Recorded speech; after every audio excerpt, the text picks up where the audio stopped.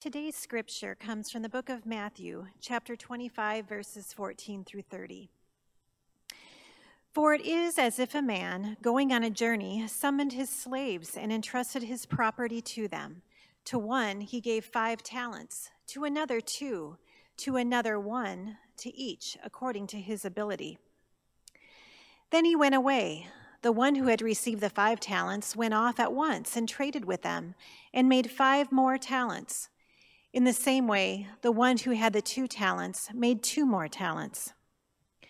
But the one who had received the 1 talent went off and dug a hole in the ground and hid his master's money.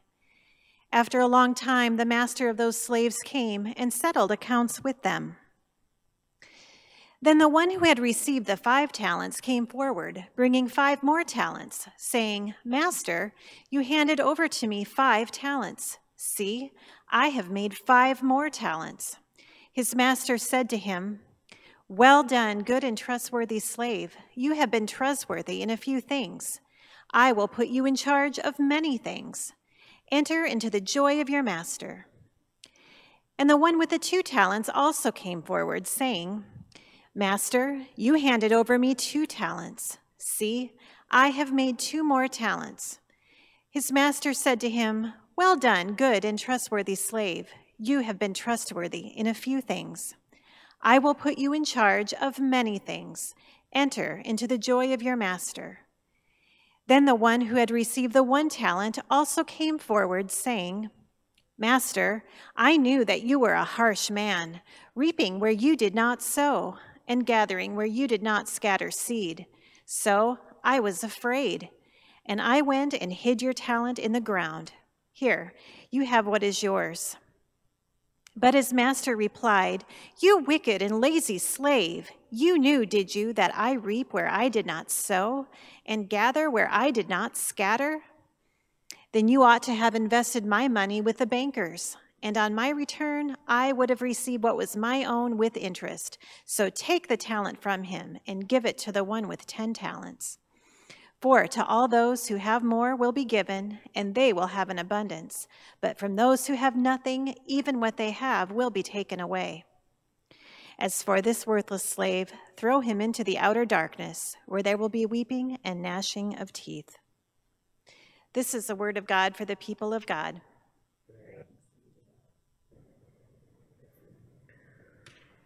With what have you been entrusted? With what have you been entrusted? Almost 2 years ago now, my parents sold the home in which I grew up and moved into a slightly smaller house. I'd call it downsizing, but it's like 200 square feet less, so it's not quite downsizing. But they did use that opportunity to sort through a whole bunch of their stuff and get rid of a lot of it. Some of you are doing that right now, or you're thinking about doing that in the days to come. It's a lot of work. Plenty of their things went to Goodwill, plenty more went into the trash, but one thing came to my house, and that was a cedar chest. It's a big chest that used to sit in my grandmother's home, and then it sat in my mother's home, and now it has been entrusted to me. It's been entrusted to me. As you might be able to guess, this cedar chest is full of family treasures, full of pictures and mementos and family history from the last 100 years. It has been entrusted to me, and I intend to take care of it with the same love and care that my mother and my grandmother did, with the same sort of protection that they would expect. That's what you do, isn't it? When someone entrusts you with something, you take care of it in the way that the one who gave it to you would hope for you to do. This seems to be the point of the parable that Jesus laid out before his disciples here in the middle of the 25th chapter of Matthew. Now, I probably should not point out the point of the parable right at the start of the sermon, because that's not really the way parables are supposed to work. They're supposed to be interesting or intriguing stories meant to surprise, meant even to confuse the audience. They are rarely tidy. They're sometimes unsettling on purpose. And Jesus loved to teach in parables. I imagine that he loved to have the crowd murmuring as they heard him tell the story, trying to figure out what exactly he was talking about. For us to fully appreciate the parables of Jesus, we need to admit that sometimes they're confusing. And if we try to make them into something that's easy and simple and tidy, we're probably not reading them very carefully. The story that we have today, I think, is a great example of this, because it's easy to read it in such a way that we just sort of skip over all the uncomfortable details to get to the lesson that we want, which, of course, is not what Jesus was interested in. He did not say to his disciples, pay attention only to the parts of my teaching that you're comfortable with. Okay. So I want to just take a look for a moment with you at this parable, to look closely at it, to see what it might have to say to us about God and about ourselves. We call it the parable of the talents. And let me say first off that it is not a parable about being talented. Too often, preachers have spiritualized it, made it metaphorical, tried to make it about something other than what it's about. It is about money. This is a parable about money. A talent is a unit of money. So this is a parable about material resources, about stuff. It's not about how good we can sing or how good we are at math. This is not talent as in America's Got Talent, all right? It is a story about stuff, about material resources, chiefly about money. Talent is a weird word for us to think about in terms of money, but that's what it was. It was money, a whole lot of money. The story itself is pretty simple. There's a really rich guy, and he goes away for a long time. And before he leaves, he takes these 3 servants of his, and he entrusts them with some money. Now, these had to be guys that had already proven themselves as his servants, because he gives them a lot of money. In fact, he gives them an unbelievable sum of money. I think that Jesus was actually exaggerating here simply for effect. He's telling the story in an outrageous way because he wants to make the point more intense. He wants to make the story more memorable. Now, a talent was the largest sum of money or unit of money in the ancient world. Most commonly in ancient Israel, money was exchanged in the form of silver coins. So a talent's worth of silver, if I gave you a talent's worth of silver, it would weigh 75 pounds. 75 pounds. How many of you can carry 75 pounds around in your pocket? All right. A talent was heavy. But not only that, it could buy a whole lot of stuff. It was equivalent to something like 6,000 denarii.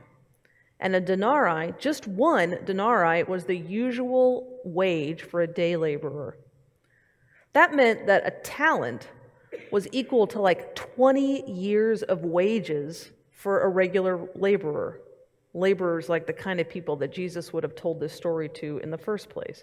It was more money than they could ever imagine having at one time. 20 years of wages for a laborer. That's one talent.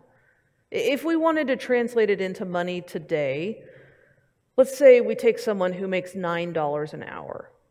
Okay, sort of a typical day laborer. $9 an hour. That's like the starting wage at a grocery store or maybe at McDonald's. If you work an 8-hour day at that job, which nobody at McDonald's ever does because they don't schedule people for full 40-hour weeks, but that's a different sermon. So 8 hours working at $9 an hour, how much money is that for a day? 72, somebody here in the sanctuary got it, good job. $72 for the day. That's a day's work. So we say $72 is equivalent to 1 denarii. That means a talent is worth $432,000. $432,000. And the first slave in the story is given 5 talents. So this master is incredibly rich, incredibly rich. He gives his servant $2.1 million to take care of when he goes away on business. The second servant, he gives just a little under $900,000. And that third servant, that poor third servant, he just gets 1 talent, still $432,000. A ridiculous sum of money for just about everybody in ancient Israel. While the rich man was gone, the first 2 men, they go and they make a whole lot more money. They double his money, in fact. The story doesn't tell us how they do that, but a moment later we learn that this rich man is not actually somebody to be admired. In fact, he's a bit of a scoundrel. So it seems safe to me to assume that the men who doubled his money did it in a way similar to the way the rich man made his own money. which isn't great because they probably did it by preying on other people, taking advantage of other people. Maybe we could think of them as like payday lenders or something like that. The first two servants, they were just doing what had been taught by their master, and they were doing it really well. The third servant, he's the guy that lets us in on the character of the master. He says, to his master's face, he says, "Master, you're a harsh man, and you reap where you do not sow, and you gather where you do not scatter seed." Which probably means he stole or he cheated his way to his wealth.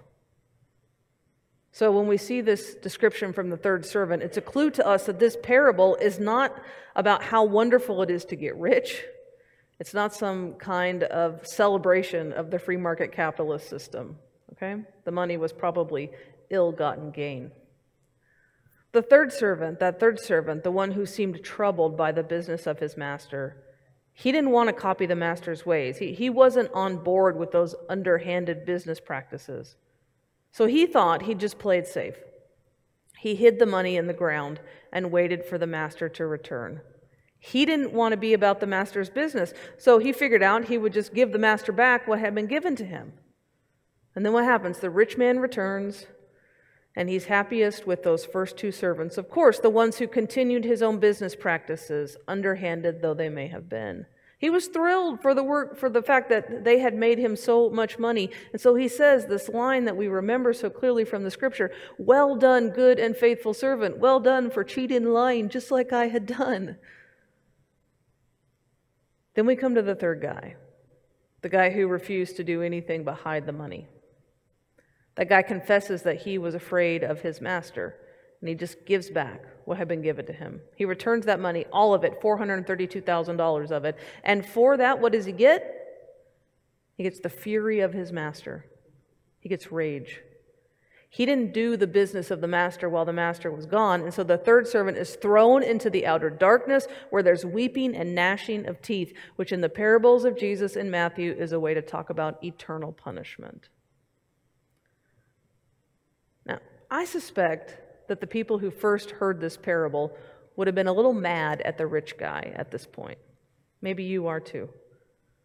It hardly seems fair that that third servant gets cast into the outer darkness, that he winds up in that place of eternal pain and suffering. All he did was keep the master's money safe. He didn't steal it. He didn't lose it. He didn't waste it on self-indulgence. All he did was hide it.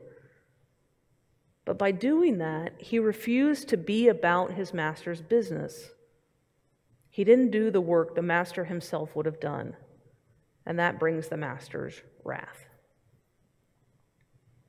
All right, now, how do we interpret this parable? Is God like the rich master? If we're reading closely, that should make us a little uncomfortable because the rich man is not an upstanding guy, reaping where he did not sow. That's not the kind of grace and goodness that we think about when we think about the character of God. So I don't think Jesus is saying that God is like the rich man exactly. I read it that the shady character of the rich master, it's just like the huge sum of money. Jesus is using these outrageous details to try to get us to pay attention and to help us remember. So we can think about it like the whole parable is outsized. The money is huge, the master is mean, the two servants are wildly successful, and that third servant is ridiculously foolish. I mean, who buries $432 in the ground? The details are extreme for the story to make its point. And the point is, when the master entrusts you with something, do with it what the master himself would have done. When the master entrusts you with something, do with it what the master himself would have done. So it's not that God is like the rich man. God is better than the rich man. God is infinitely better than the rich man. Jesus is implying with this parable, if servants will work hard for this nasty Lord, for someone who's shady about his business, if servants will do the will of the guy who's a cheat and a jerk, how much more will we want to do the business of God who's not a cheat and a jerk? God is good and holy and just. God has given everything to save us. God loves us without end.